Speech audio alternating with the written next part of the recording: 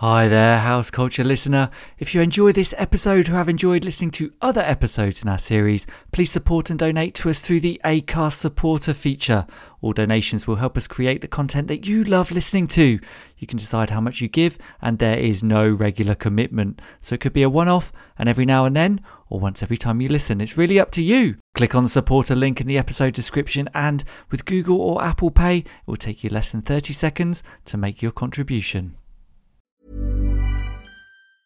Hey, I'm Ryan Reynolds. Recently, I asked Mint Mobile's legal team if big wireless companies are allowed to raise prices due to inflation. They said yes. And then when I asked if raising prices technically violates those onerous two-year contracts, they said, "What the f*** are you talking about, you insane Hollywood ass?" So to recap, we're cutting the price of Mint Unlimited from $30 a month to just $15 a month. Give it a try at mintmobile.com/switch. $45 up front for 3 months plus taxes and fees. Promo rate for new customers for limited time. Unlimited more than 40 gigabytes per month. Slows full terms at mintmobile.com.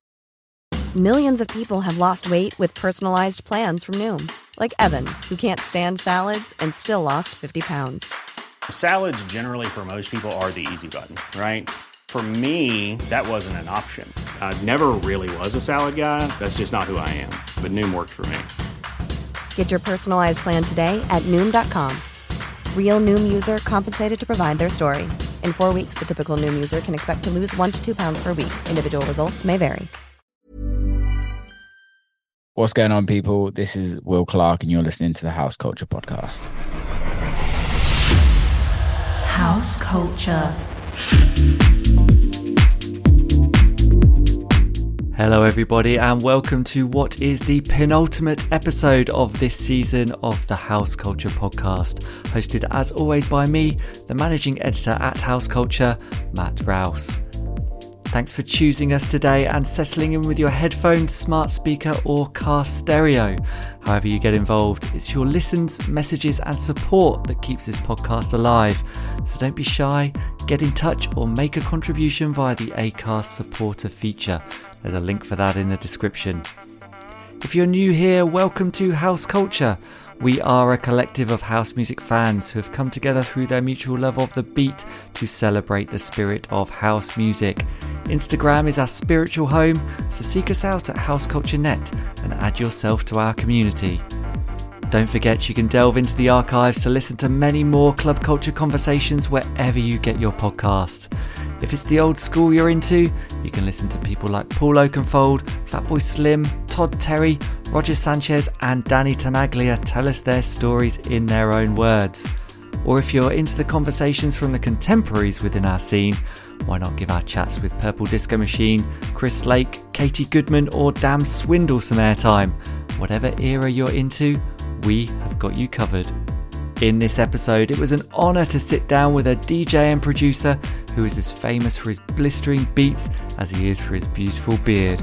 A most excellent podcaster in his own right as well, it could only be Will Clarke. In our chat, Will tells us which musical artists first inspired him. Literally, Faithless was like the first thing that kind of got me into electronic dance music. And then from Faithless, it was Chemical Brothers and Moby, and then a little bit later on Fatboy Slim. That's how he got his first residency on that most famous of islands. So I used to go to this record shop called Spin Central, but the girl that looked after the house genres was somebody called Miss Divine, which is actually Sam Divine. She got a residency in Ibiza at a bar called Hush, and she asked me to play. So I was like, all right, fuck it, let's go. So I was 16, did like 2 weeks, and I played a couple of times there. Which of his own productions took his career to the next level? I wrote a record called Big Booty, and that record was the first record I had ever had other big DJs really support my music. And that was when Jamie Jones was supporting my music, Eats Everything, Seth Troxler, MK. All the big guys at that time was all playing that record. And what the significance of the house music scene is from his perspective. For me, it's just community. It's just bringing people and allowing them escapism from reality, from all their issues that they have and that we all go through in our daily lives, to just allow a safe space for people to be themselves and listen to great music. I hope you enjoy our conversation. This is Will Clarke. House culture. Hi Will, it's great to have you join us on the House Culture podcast today. You're a DJ who's instantly recognisable for their party-driven sound as well as a one-of-a-kind beard, an artist that has been doing it from an incredibly young age, and you're also famed for having your own successful podcast. We want to discover how you got to where you are today. However, we always want to start at the beginning and ask, whereabouts did you grow up? What kind of household was it? And how did you first discover music there? First of all, thanks for having me. I really appreciate it. Looking forward to coming on. That first question, I grew up in around the county of Somerset in the UK, which I always say I'm from Bristol because it's just easier to explain that to people that aren't from the UK. Totally. But a little bit of a background of what the county of Somerset is. It's very country. It's a lot of farms. It's a lot of green fields and cows, really. Mm-hmm. So I grew up in the middle of nowhere, and my household was just like everybody's. I think growing up, not everybody's, but a lot of people's. Is my family listened to a lot of music growing up. My mum's a great singer. My dad is not, but he has a great music collection. It's we all listened to music growing up. It was definitely a huge part of our childhood. Sport was a huge part of my childhood as well. What sport was it? Was it rugby in that part of the world? Yeah, it's rugby. So I grew up with my dad watching rugby, or watching him play rugby, and then from the age of like 3, I started playing. And kind of took that to when I was 18, really, and stopped when I was 18. Used to play for county, school, district. No way. And for me, like, it was actually music or rugby. It was like, that was the only 2 things I wanted to do in my life. Mm-hmm. And realistically, like, I'm too small to play rugby at a high standard. And I think by the age of 18, I'd like had shoulder surgery. My ankles were gone. Like everything was kind of just at that point where it was just like, okay, well, like, stop. And then I stopped for a bit and went back, and first game back, I broke my arm. So I was like, okay, cool. The universe is telling you to stop. Yeah. Time to go.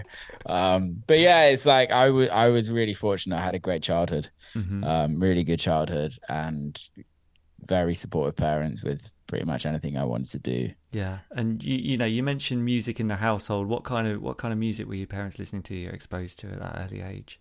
Funk, soul, Motown, classic glam rock. Yeah, just kind of like, my parents were born in the 60s.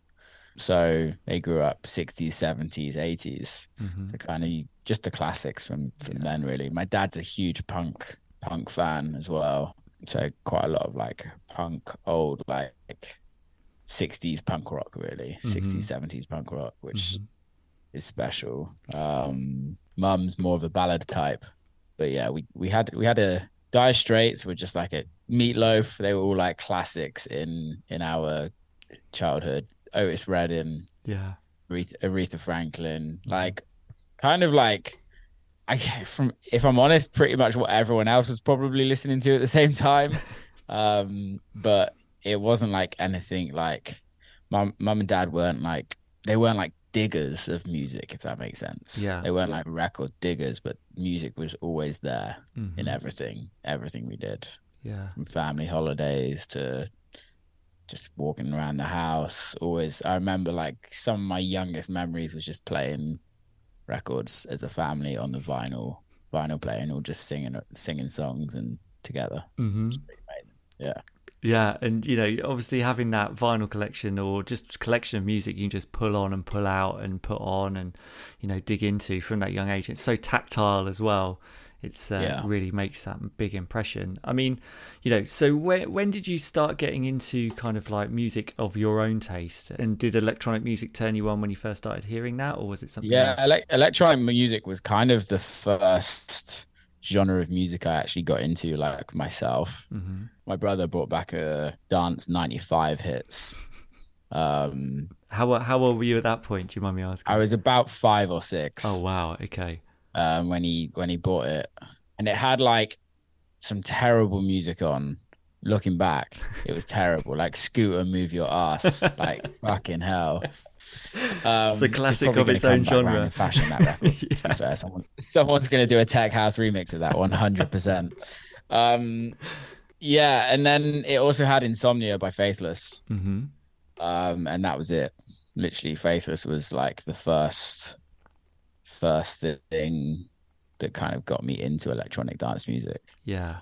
And then from Faithless, it was Chemical Brothers and Moby, and then a little bit later on, Fatboy Slim. Yeah. Kind of also at that time, when I got a little older and started learning to DJ, I was influenced a lot by like classic soulful house, old Defected, Frankie Knuckles, Larry Levan, like things like that.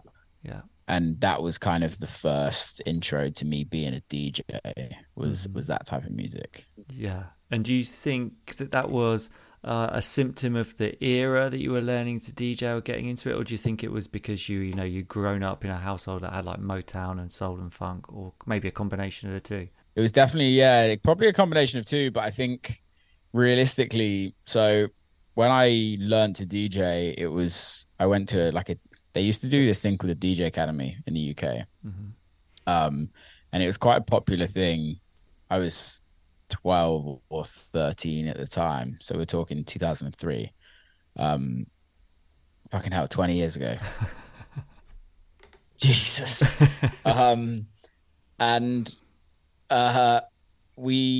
So mum and dad got it for me for my birthday present, I believe, or Christmas present. And it was like a 10-week course.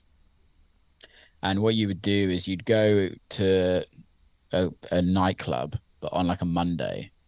And there'd be like 20 or 30 of us all trying to learn to DJ. And it would be split up into like intermediate, medium, and like beginners. And I was like an absolute beginner. So I didn't know what mixing was at all. I didn't have a fucking clue. I didn't really know what I was going there for. Like I knew I wanted to be a DJ, but I didn't know what it consisted of being a DJ. Like my knowledge of being a DJ was like playing at a wedding, if you know what I mean, or like playing like a disco as a kid. So like I didn't really understand the whole mixing two records together. And then I got there and like saw two decks being mixed together and was like, okay, like this is what we got to do. But on the course, there was a lot of like, well, I was 13 at the time, 12, 13. So I was like, realistically, everyone was older than me. I was definitely the youngest on the course by a good, like at least 10 years, if not 15 years.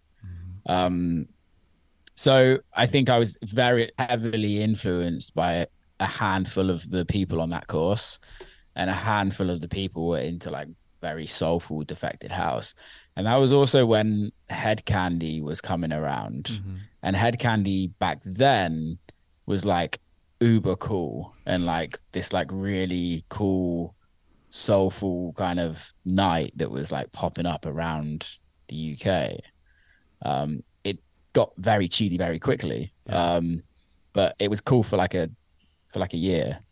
And that was kind of like the influences. A lot of the guys and girls that were actually on the course were like very into that like soulful house, Defected, subliminal, like those kind of days. And then from that, me learning to mix on vinyl, there was a local record shop in a kind of a local town called Weston-super-Mare. And I don't know if you know much about the southwest of England. A little bit. It's known for like hard house, drum and bass, like very harsh music, very hard music. Like the southwest likes to go hard and like kind of jungly, which I would never was really into at the time. So I used to go to this record shop called Spin Central, and it was owned by guy called Gareth. His DJ name was DJ Kickback, and he was like a hard house DJ, like hard house hardcore. And there was another guy that was in there, I can't remember his name, but the girl that looked after all the house kind of genres was somebody called Miss Divine, which is actually Sam Divine. Ah, no way. Okay. So then I kind of built a relationship with Sam from like the age of like, I was 12, 13. Must have been about 13 then, 13 up until I was 15. And then she used to like run a night in Weston-super-Mare. Can't even remember. I could take you to the club, but it's not a club now. It's like nothing. I think it was called the Imperial. And she asked me to play one night, and like my mum and dad came and my family came. And So you were 13 at this stage? 15. 15, okay. I was 15 when I played for Sam, but my first gig was when I was 13 in Bristol. So the deal of the like club night of the DJ Academy, we'd all throw a night after the 10 weeks of learning how to DJ. And you'd like learn how to like make flyers, and you make promo CDs and do all of the like the stuff you had to do back then. Yeah. There wasn't just DJing. It was like there was part theory, part DJ, part business. It was really interesting. Okay. And so yeah, like Sam asked me to play one of her shows in Weston-super-Mare, and then she moved to Ibiza to play. She got a residency in Ibiza at a bar called Hush. Yeah. Hush was like a new bar on the West End, which was like a very much workers bar that like, so what I mean by workers bar is you have obviously a bunch of workers that work in Ibiza, and then they obviously want to go to party somewhere after they finish work. And that was Hush at the time. I don't know if you'd ever been there. Yeah, no, I know it almost too well. Yeah. So she got a residency at Hush. And like literally she was like booking DJs with Jimmy. Jimmy was one of the owners. And she asked me to play. And so I was like, all right, fuck it, let's go. So I was 16 when my mum and dad, I think my sister and her boyfriend came out.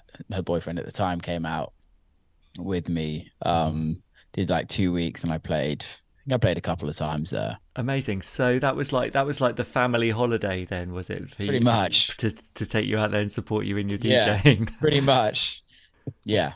It was like I was shitting my pants. Obviously, I'm 16 playing in Ibiza. Like I didn't know how any of this worked, and it was an absolute game changer for me, really. Yeah. What was that? What was those like first couple of times behind the decks there like? Was it like, how nerve-wracking was it for someone so young? Absolutely petrifying.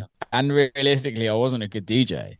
Like I shouldn't have been DJing. Like I could barely mix. I wasn't good at all. Like I was used to playing vinyl at home, not on a massive system that like sounds really good, but like you're playing vinyl decks in a club, like the environment of a nightclub mixed with vinyls, you have to like learn like how the sound like changes, like the vibrations changed the needle and everything like that. So it was a quick lesson that I learned. But literally, like from the second I was like, okay, I've got to move to Ibiza. It was like it was my thing that I had to do, and I went home after that summer, after 2 weeks there, and was like, okay, I need to save up some money and allow myself to go out there next year when I was 17 and stay for like a month and just network and see if I can get a job. Yeah. For the following year when I was 18. Wow.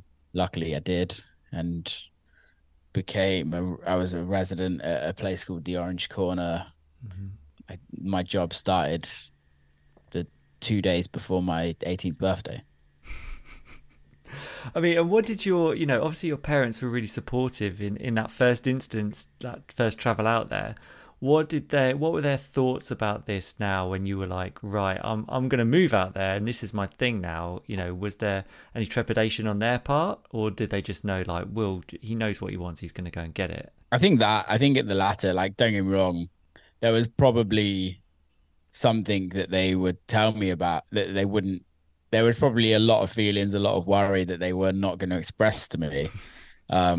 Like, I think my mum didn't have a great childhood at all, and kind of was never supported in all of the like things that she wanted to do. And my dad had a great childhood, but it was like a classic 60s childhood where you go to school, and if you're not super academic, you go get a trade and then you go crack on. So I think like both my parents were like wanted to support me in whatever I wanted to do, which was really, really fortunate. And I think that was like a little bit of acceptance from them that it's like he's doing what he absolutely loves. Like, let's just let him go have fun and see if he can make anything of this. Really. So what were those what were those gigs like when you went out there and you were networked and then you moved out there? Where were you playing and what were those gigs that you were doing then? So I literally like so I did I think it was 2007. So I was 17 then. I would just take any gig. I'd like a lot of it was at Orange Corner mostly. And like I'd play just occasionally here and there and everywhere. And then when I actually got the residency at Orange Corner, it was 12 hours a day at Orange Corner, like six days a week. Wow. So yeah, that's when I learned how to DJ. Yeah, I'll bet. Yeah, I mean that's where you really learn your craft, isn't it? Doing the 10,000 hours, isn't it? It's that repetition, and you know, it wasn't. I suppose at this stage in the game, it's not off vinyl anymore. You're on CDJs. I would hope doing 12 hours. Yeah, so I had like a very, very rude awakening because in 2006, my first year, CDJs just came in, really. But 2007, I was still playing on vinyl, and when I went to Ibiza, like everyone started playing on CDJs, and the vinyl were just like fucking beer holders.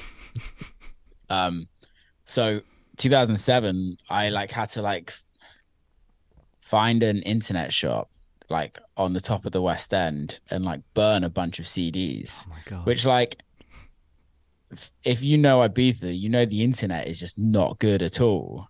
And this was like in 2007. So you're like, it was such an absolute nightmare. And I remember having to go to one of the record shops on the island. Fuck, what's his name? Danny. Don't know his last name, but this guy called Danny used to have a record shop on the island, and he would like sell like blank CDs. So I'd have to go get the blank CDs from there, go to the internet cafe, hope that I could download music, and literally spend all day there, and then burn the CDs in the internet cafe because I didn't have a laptop at the time. And yeah, go from there. So yeah, CDs were shit back then as well. Like CD, looking back, and I'm like, I wish they just stuck with vinyl because CDs were absolutely terrible. But yeah, and then I did 2008 Orange Corner, 2009 Orange Corner, 2010 I was resident at Kenya. Oh, okay, yeah. I was doing a lot more on the island as well. Like I got a job with a guy called Tom Brown. Tom is like the reason why radio is on the island. He was like big in Radio London years ago. He used to run a radio station in Australia. I've had him on my podcast actually. But he runs Mambo Studios. And the years that I was there, he had like set up a deal with this Polish radio station. I can't even remember what it's called, but the guy that ran the station was a guy called Przemek, absolutely mad Polish guy. And their deal was like he needed like 12 hours a week of live DJ sets from Ibiza. So Tom employed me to go and help record the DJ sets. But like we weren't recording just like, we weren't just plugging a line out of the mixer. It was like we're micing everything up. So we've got like mics so the crowd can be heard, and then we'd have a mixer and we'd be mixing. So like when the breakdown would come in and like people were going crazy, we'd like mix in the crowd a bit louder. We were just like constantly there. And of course that means that you have to man a mixer for however long the DJ set is. Yeah. And he also used to run the podcast that We Love Space. Well, We Love Sundays, but which is every Sunday at Space. Yeah. So I used to have every Sunday off and then go and work for him. And we'd literally be there from 6 p.m. at night to 6 a.m. the next morning sometimes. And we'd be recording everything. And there was, oh, fuck, what's her name? Ruth. There was a girl called Ruth that used to work with Tom as well. And she would do all the like presenting for We Love Sundays. Mm-hmm. I'm pretty sure you can find them on YouTube somewhere. And like they'd interview and they'd go around and like speak to a load of people. It was just like amazing. It was like, for me, that was like Ibiza in the heyday of the time. Yeah. It was still when space was 24 hours as well. It was only like the second year of me working there that it got closed down to like 12 hours. Yeah. But like some of those terrace sets and the sunset terrace sets were just fucking iconic. It's just unbelievable nights. Yeah, what an era, what a time capsule as well. And yeah, I swear I've come across some of that stuff on YouTube as well, just to relive those days. It's an incredible time, and it's something that is kind of almost missing a little bit from the island. I think these days it feels a bit that back then it felt a bit more like freewheeling and a bit like taped together in some ways. And I think these days it can feel very organised and very slick, and it's lost a bit of energy from that, I think. I think people said that about the time when we were kind of growing up there. Yeah. I think it's just we're just a bunch of old men going around saying, "Oh, it was better back in the days." Yeah. However, part of me, like, it was more so brands that had nights rather than DJs. Mm-hmm. Yeah. So Carl Cox had his night on Tuesdays, which was like iconic. But then apart from that, you had We Love Space on Sundays. You had Manumission on Mondays. You had DC-10 on a Thursday. You also had Cream on a Thursday. So like they were all like really big branded names rather than like Calvin Harris, Camel Fat, Fisher, blah, blah, blah, blah. So it was very much driven by the brand, not the DJ, which personally for me, like allows a night to be way more interesting. Yeah. The Manumission was a special party, and also for me, Space on Sundays was just like the most iconic party on the island. Honestly, like I'm gonna say it, like probably in the world, in my experience, because what the guys did there to book, they would have really interesting lineups, like really, really interesting lineups.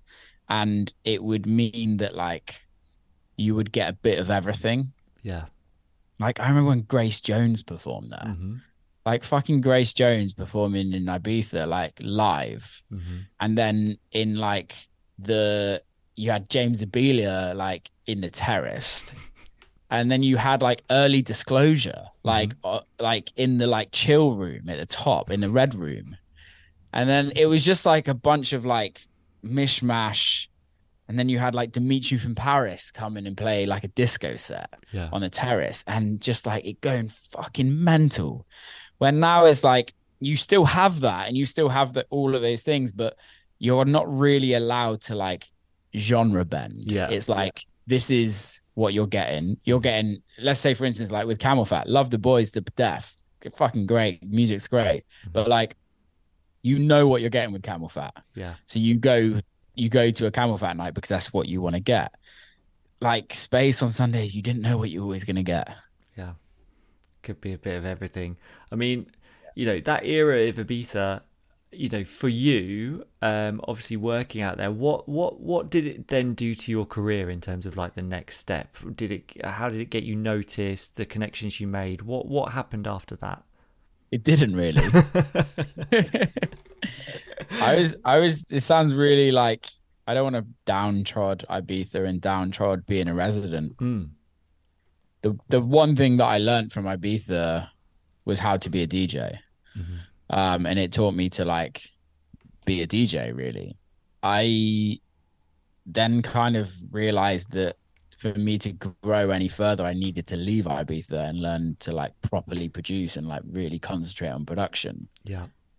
Because I was like constantly like, when I was at Kenya, we'd always do parties, and we'd always have pre-parties, and all the big DJs would come through, and I'm like, why can't I be that person, if you know what I mean? Mm-hmm. And like, apart from Pete Tong, like everyone else that came through was like big producers at the end of the day. And it was just a matter of fact of like, okay, I have to produce, and do I want to work 5 months of the year, my absolute ass off? Like I was earning reasonably good money for the time and for being in Ibiza. Like, you don't generally earn good money in Ibiza, but I was earning a good wage, but it's because I was working 20 hours a day, 7 days a week. So it was like, okay, I need to step away from being in Ibiza. And each year, like, they would try and pay you less. Yeah, it would get busier and busier, and you're like, guys, like, come the fuck on. Like, I'm literally working longer than anybody in this bar, and you're trying to like not pay me as much. So yeah, I was just like, all right, enough's enough. I'm not going back to Ibiza. Let me focus on production. Yeah, and things moved forward from there. Yeah, and so you kind of discovered like your own inner sound by that point in terms of what you wanted to produce? No, not really. Yeah, took me a while. And then it took me a while. I wanted to be like signed to Defected, signed to Hot Creations. I wanted to do this. I wanted to do that. I wanted to do everything, which is the typical like young producer kind of mentality of like, what do I need to do to become successful, or what are all the people that I look up to doing? And like, I like this person, so I like that person, so I need to go do what they do. I go what they do, and it just didn't work. Yeah, it just really didn't fucking work. And then that's when it kind of Dirty Bird was on my radar for years. I fucking loved that record label at the beginning. It was just like, for me, musically, it was just so forward thinking. So like just pushed every boundary in house music. Yeah, it wasn't trying to be anything else. It was just purely being itself at the time.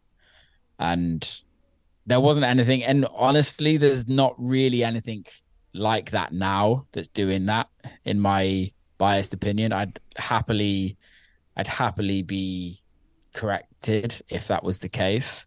But they were just doing something that wasn't ever done before at that time, and I was like, okay, fuck it, I need to sign to Dirty Bird. Ryan Reynolds here from Mint Mobile. With the price of just about everything going up during inflation, we thought we'd bring our prices down. So to help us, we brought in a reverse auctioneer, which is apparently a thing.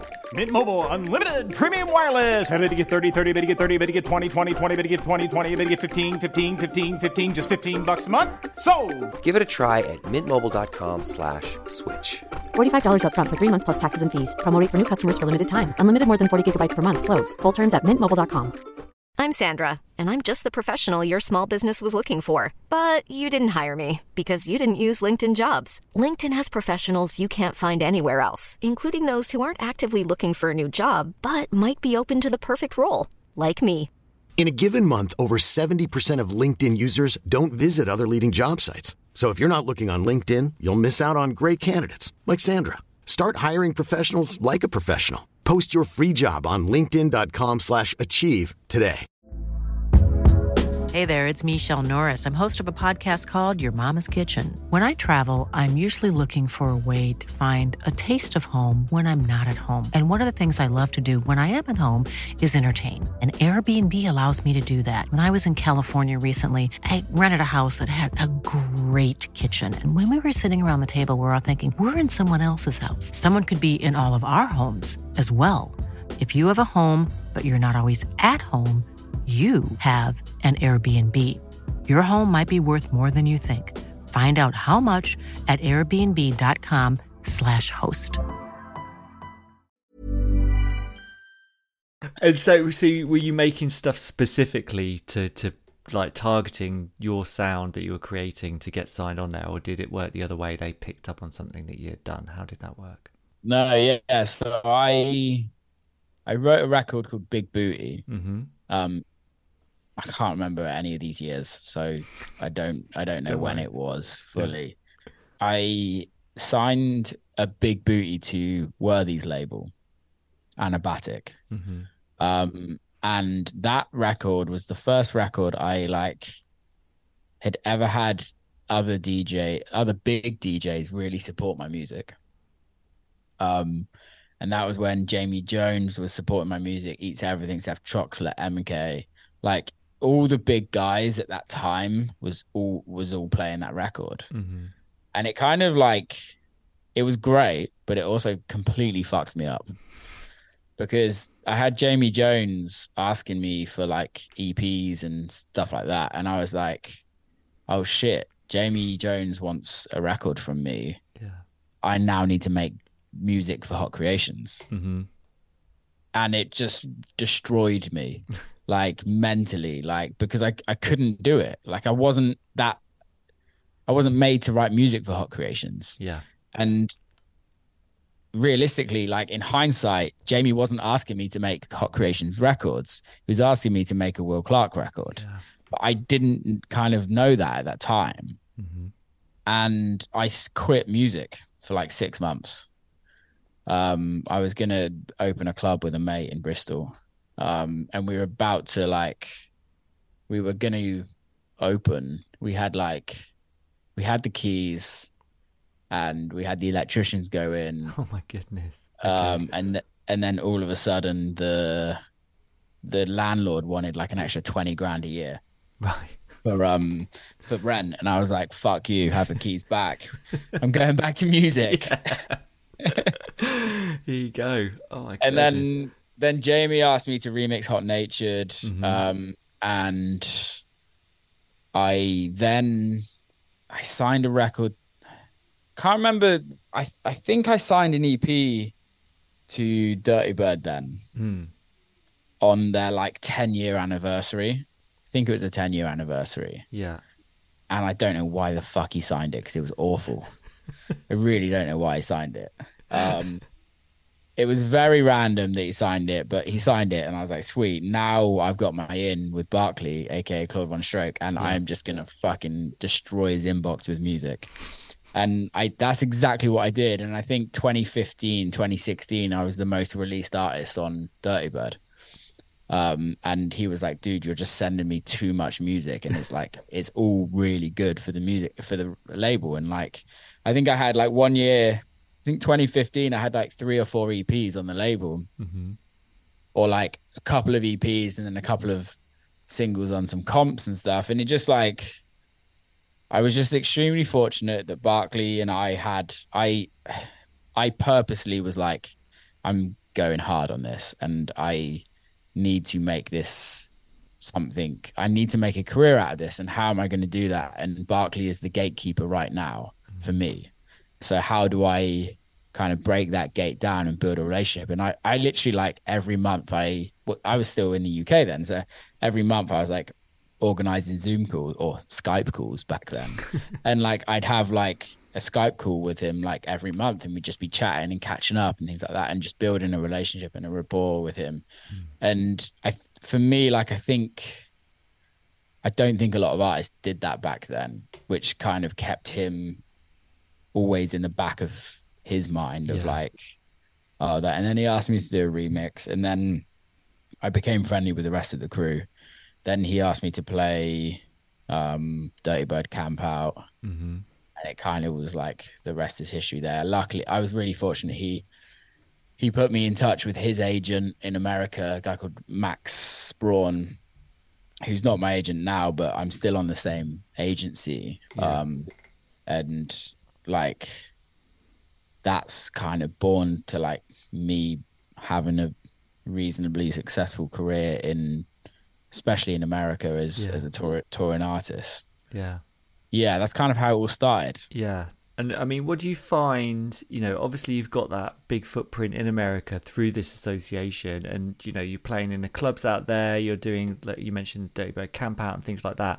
How different, nuanced is the market there and the dance floors and the people and the reactions compared to Europe and the UK? Is it out there? And festival-wise, I've never actually been to a festival in the US, but I've got friends who've been to like Coachella and Burning Man and things like that. And it's a different beast, they've told me. So, you know, how is that for you? How have you found it? Well, it's really hard to explain because obviously I grew up in America through the Dirty Bird kind of label. And Dirty Bird, when I was growing up through it, was like the biggest thing that happened to electronic dance music in America. So like we were really fortunate that we were like on the best stages, we were doing the best clubs, like it was really amazing. And then I decided I needed out of Dirty Bird, and I wanted to evolve my sound. I was getting, this is no disrespect to the label, I was just getting bored of what it was getting put out. For me, it didn't feel like it was as forward thinking as it used to be. It kind of got a little bit like templatey, which it did. When there's huge success of something, it generally gets templatey. So I wanted out, but Dirty Bird Camp Out was the fucking best festival ever. Like it was a festival that was purely made for me what a festival is supposed to be, just having fun. And like no snobbiness, no like commercialization of anything, just a bunch of people in a field having a rave, and it being ran by a family of like artists that all wanted to do the same thing and just make sure that everyone had an amazing time. It was amazing.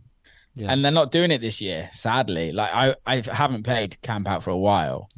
I stopped doing a lot of the Dirty Bird stuff, well, all of the Dirty Bird stuff as of 2019. But that was purely because my own choice in my own musical direction. Really. But still, like I hands down tell anybody to go to Dirty Bird Camp Out because it's so much fucking fun. It's a very different culture, America and UK with festivals.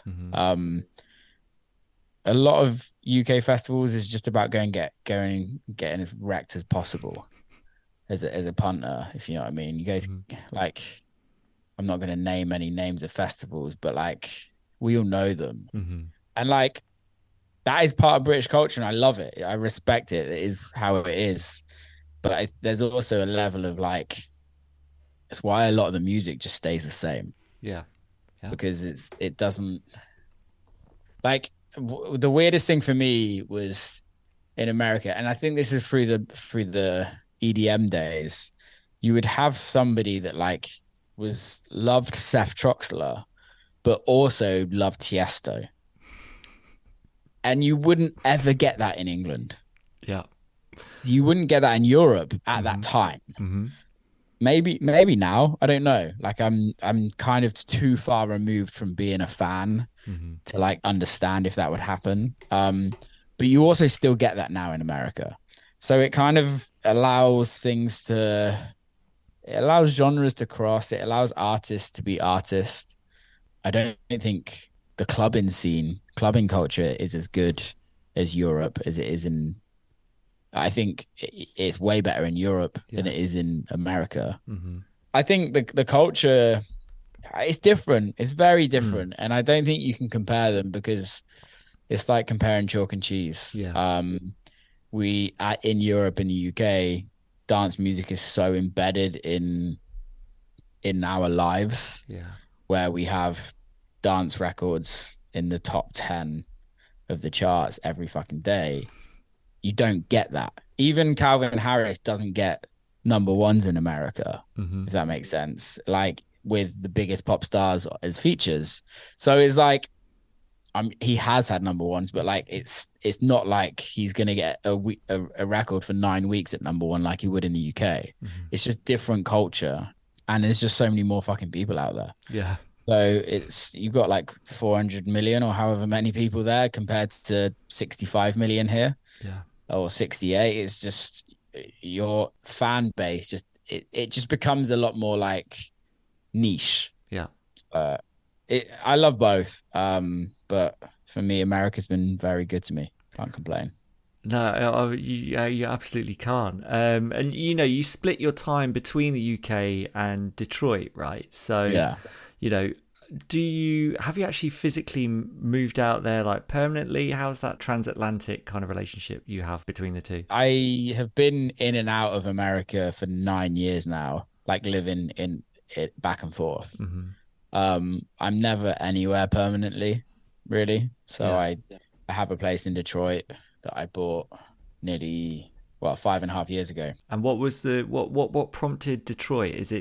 Was it like literally the birthplace of techno? I'm going to do that, or was it somewhere you just fell in love with, or what? I didn't even really fall in love with it to start with. It was just I was living in LA, wasn't a huge fan of LA, lived in New York, loved New York, but didn't really want to pay New York prices for, like, I like my own space. I like being by myself and having my own space to kind of come back and chill. And for me to have that, it was going to cost me like $3,500-4,000 a month in New York.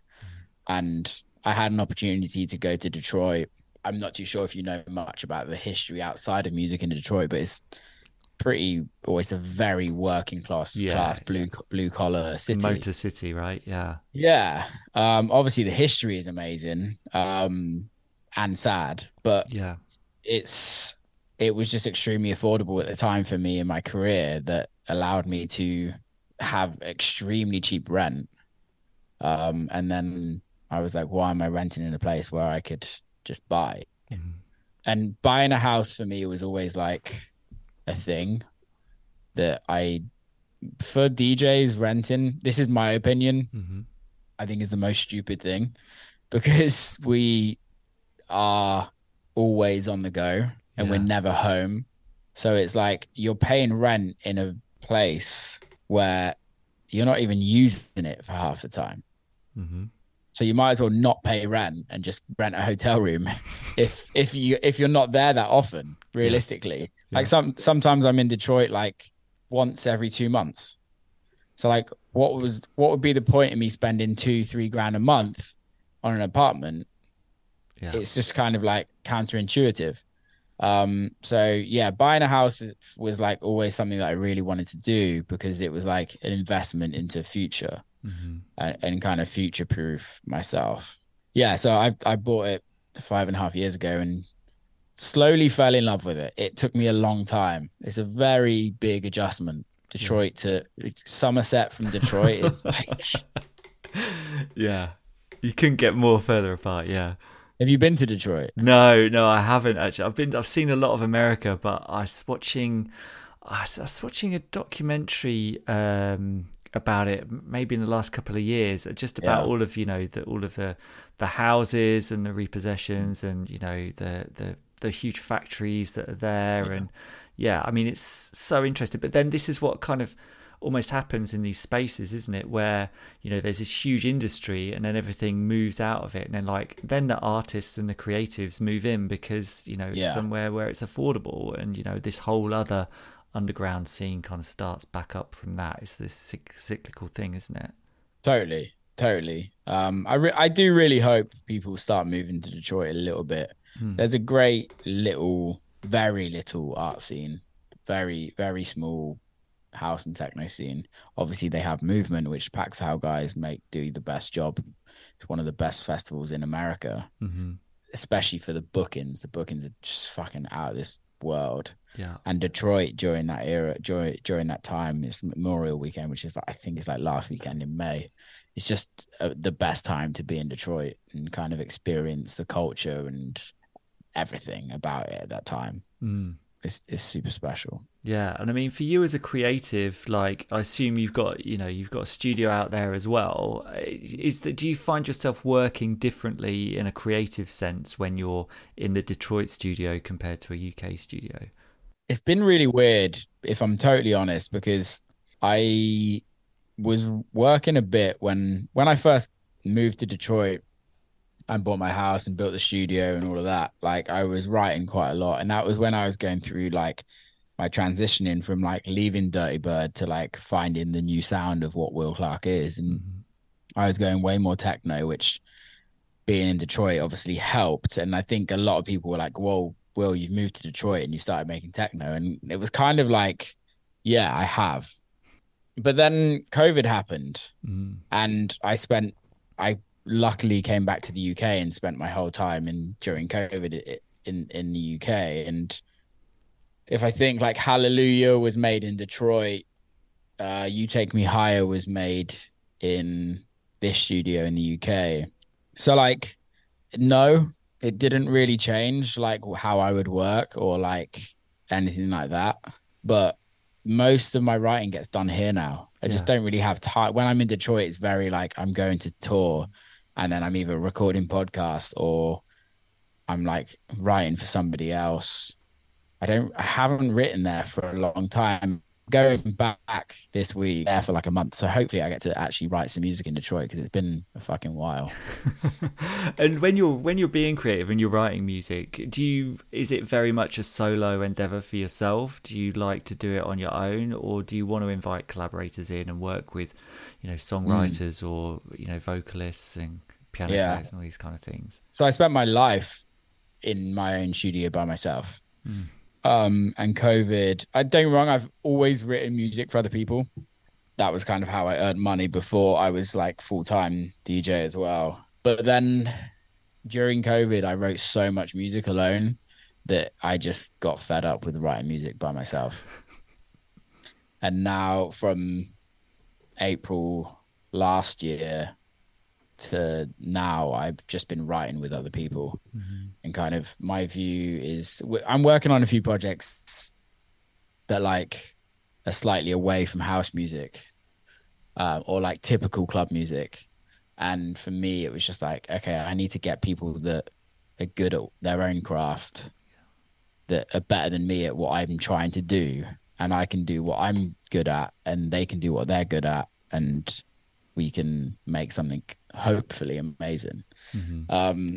That was just coming out of COVID. I just got a bit house music'd out, really.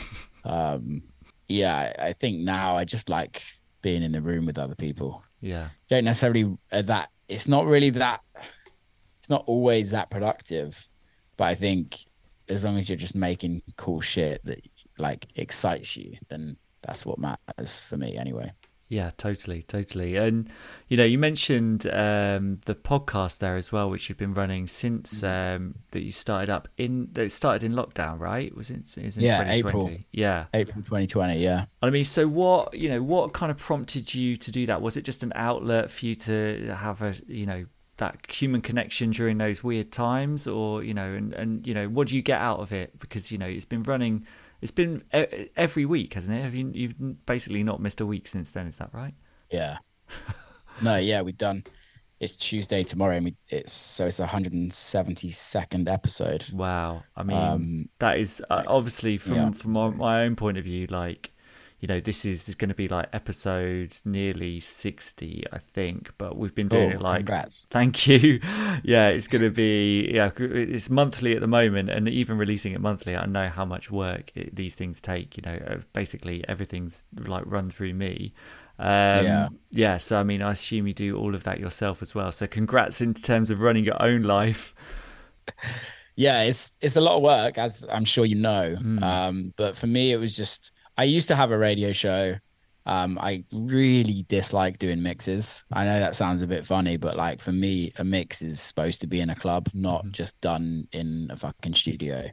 And I got so bored of doing a mix. But in that, the radio show used to be called The Barbershop. And in that, it was like, okay, there was a section where I would get like the artist's top, we'd call it the top trims. And it was like 3 of their top records. And for me, it was like, I'd interview them at the time, and it was a very short like section of the radio show, but it was my favorite. So like ever since I started doing that, I was like, okay, I want to do more of a long form thing. I stopped that in November 2019. I stopped the radio show. Just to be like, I'm done with it. It was always like a last minute thing. It was never fun. Like it was just hard work. Yeah. So I stopped that, and then I said to Ryan, my manager, I was like, I really want to start a podcast, and he was like, cool, do it. And it just took me till April to like actually have any time or like not any time I had time, but to make time and to kind of fit it into my schedule to like really do it, if I'm honest. And realistically, it took me so long to like work out what the podcast is. And it was just like winging it for a year, easily a year. And it's only been 6 months that I've had an editor, maybe not even 6 months, like 4 months, maybe, that I've had an editor and I've had somebody to help me with it. When I first started touring again, my manager, started helping schedule it with other people to like get other artists on. Yeah. Now, like, there's like a whole crew behind it, and it's like slowly turning into something that is growing slowly, I guess. But it's also like, I'm sure you kind of have this thing, is like, we're in such a niche market. It's like really hard to grow something in a niche market. Yeah. And I think for me, is like, the podcast was, yes, it's easy for me to talk to other artists, right? And there's obviously some massive artists that I want to get on in the future and things like that. But realistically, like, I want the podcast to grow outside of music and to kind of be in a situation where I can talk to just anybody that I feel really interested in. Because when you're not just a music guy, if you know what I mean. Like, there's plenty more to like who we are as human beings outside of the music world. And I think, honestly, like, it would just be nice to do things outside of it. Yeah. And then bring people in from the outside to our niche world. And that's like, for me, the whole goal of it. So yeah, we signed the podcast to Virgin last year, and we're just like, I'm trying to work out how to grow it, but also how to keep it interesting, and then kind of bring other people outside of music in. It's just like other creatives, like chefs, athletes, like people like that, really. Things that I'm interested in. So yeah, I love doing the podcast. I love talking to people. It's great. I like being able to just like phones off, have a conversation like we're having now. It doesn't happen nowadays generally.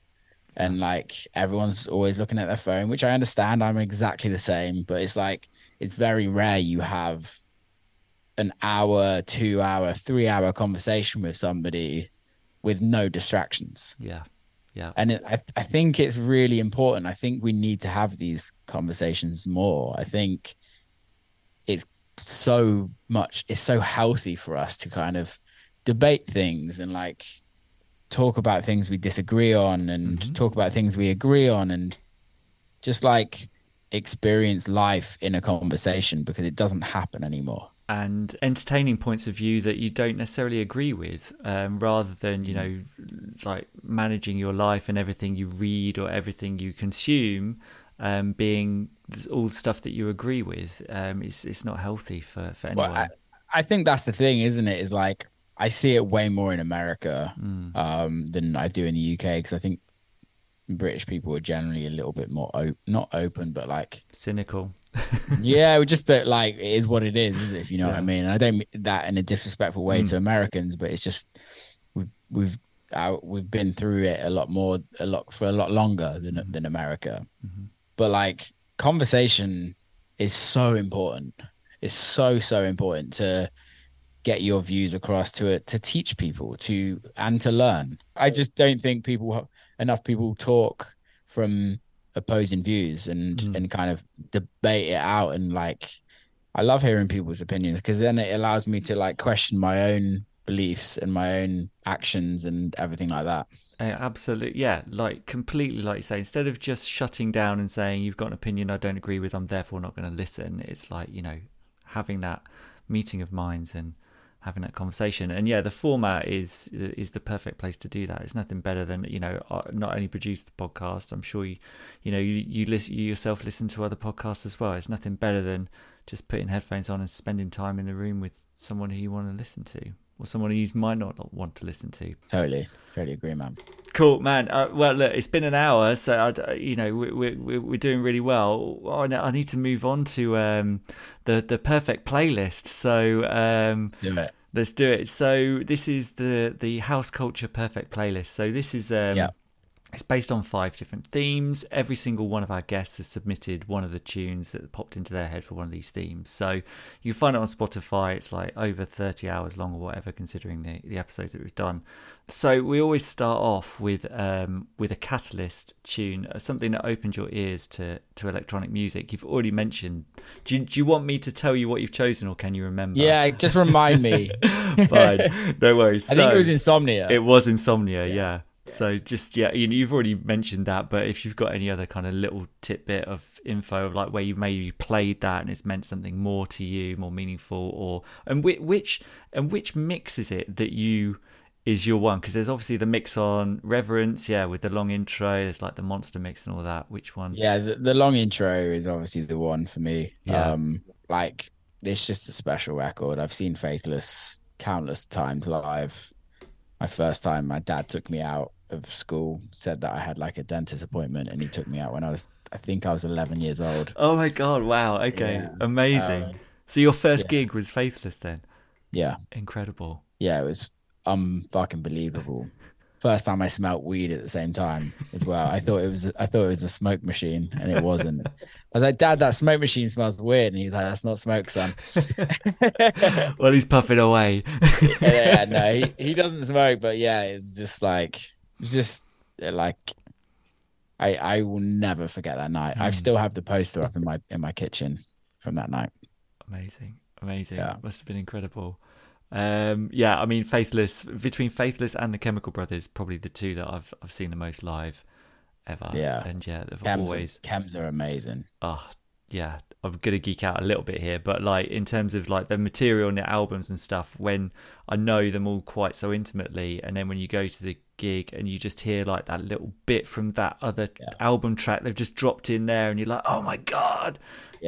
I love that. Yeah, the Chems were very good at that. They're very good at just like for me, it's like a perfect live experience, because the Faithless and Chems are very different. How like the Faithless is a band, obviously now it's not.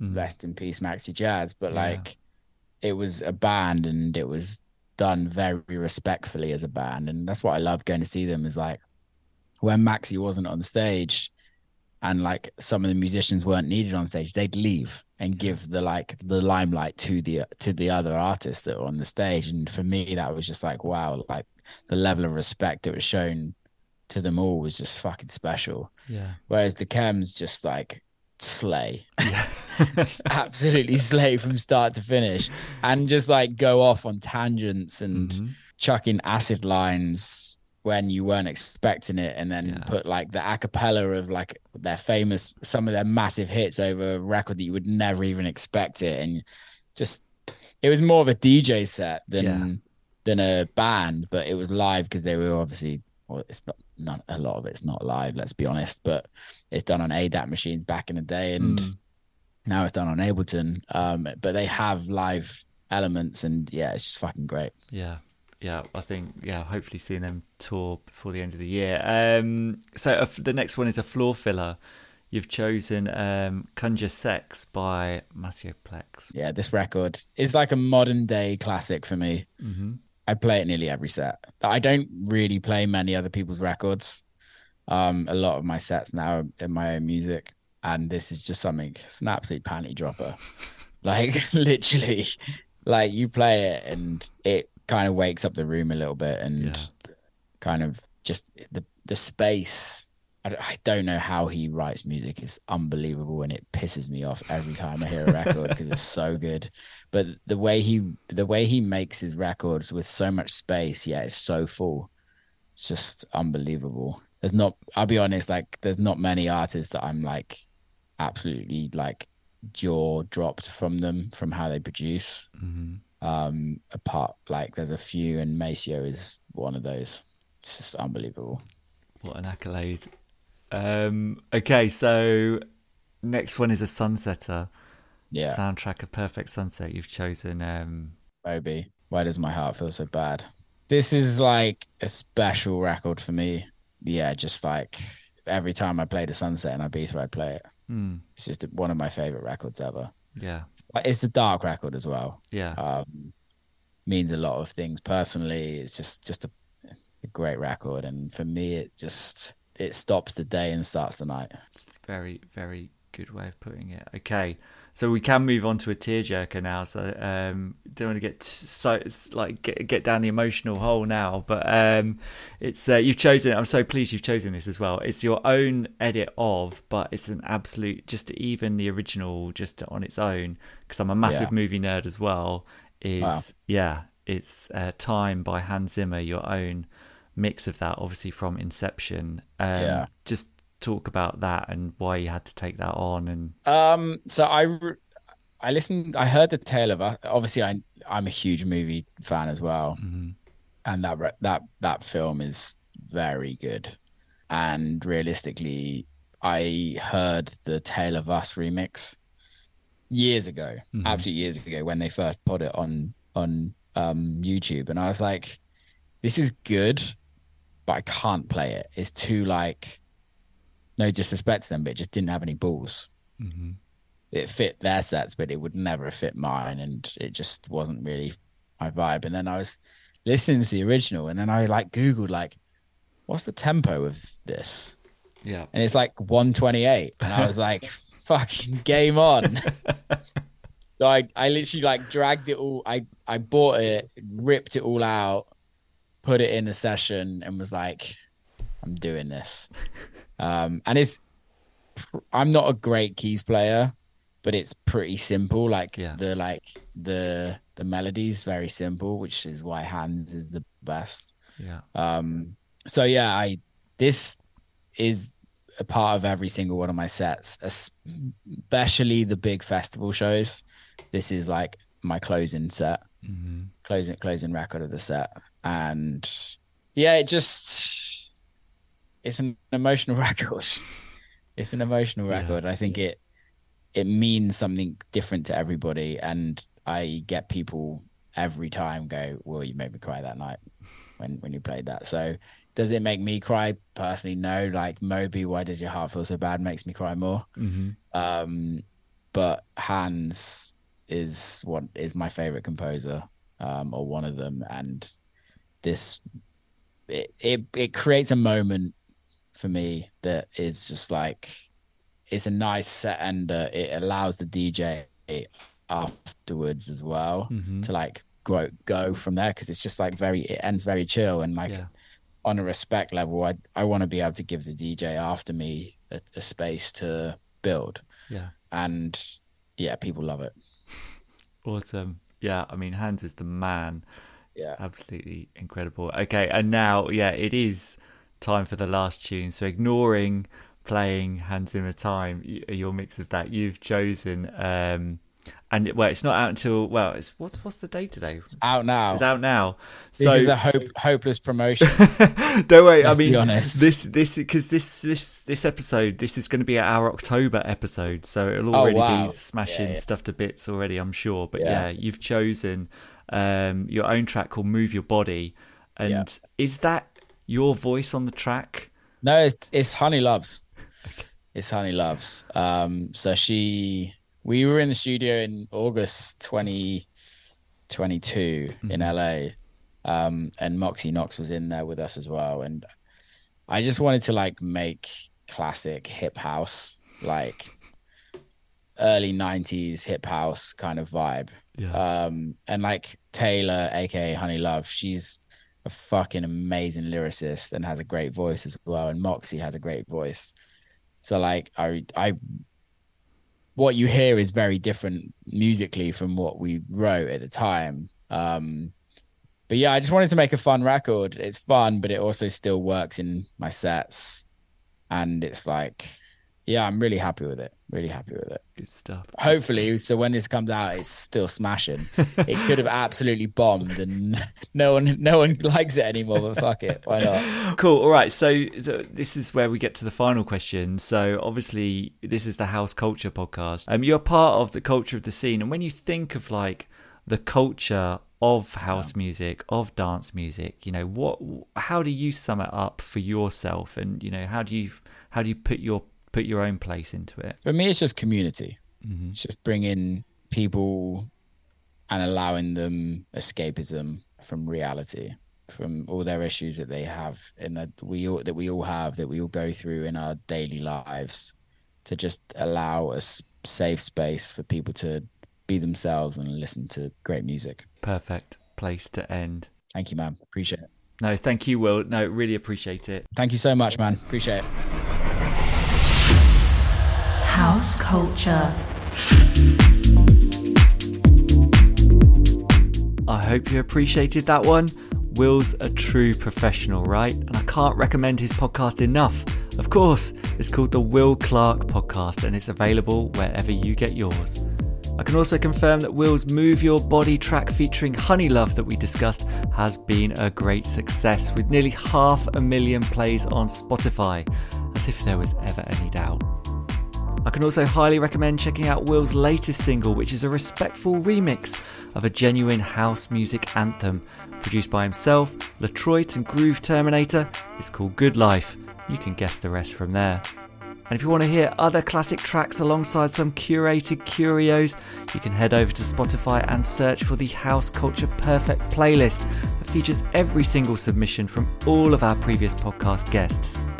Will's choices are all in there. However, you'll have to head over to SoundCloud if you want to hear his remix of that Hans Zimmer tune from Inception called Time. It's highly recommended.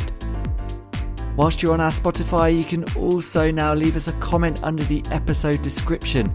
Or if you're listening via Apple, you can leave us a review. You can even drop us a message if you're listening via YouTube. If you send positive vibes, we'll make sure to give you a shout out on a future episode of the show. That's why I'd like to say a big hello to Dan Thomas, who after listening to the playlist choices from our last guest, Katie Goodman, said that it was possibly the best selection yet, as it included house, disco, liquid drum and bass, and a bit of Stevie Wonder. I totally agree with you, Dan. That does sound like a party to me.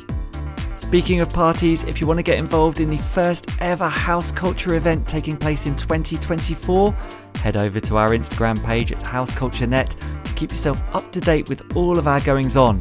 Or you can follow the hashtag #TrueHouseCulture. We'll see you on the dance floor. And that's it from me. Don't forget that you can also get in touch with myself directly on Instagram at DJ Matt Rouse. Thanks for listening. Rave safe. See you next time. House culture.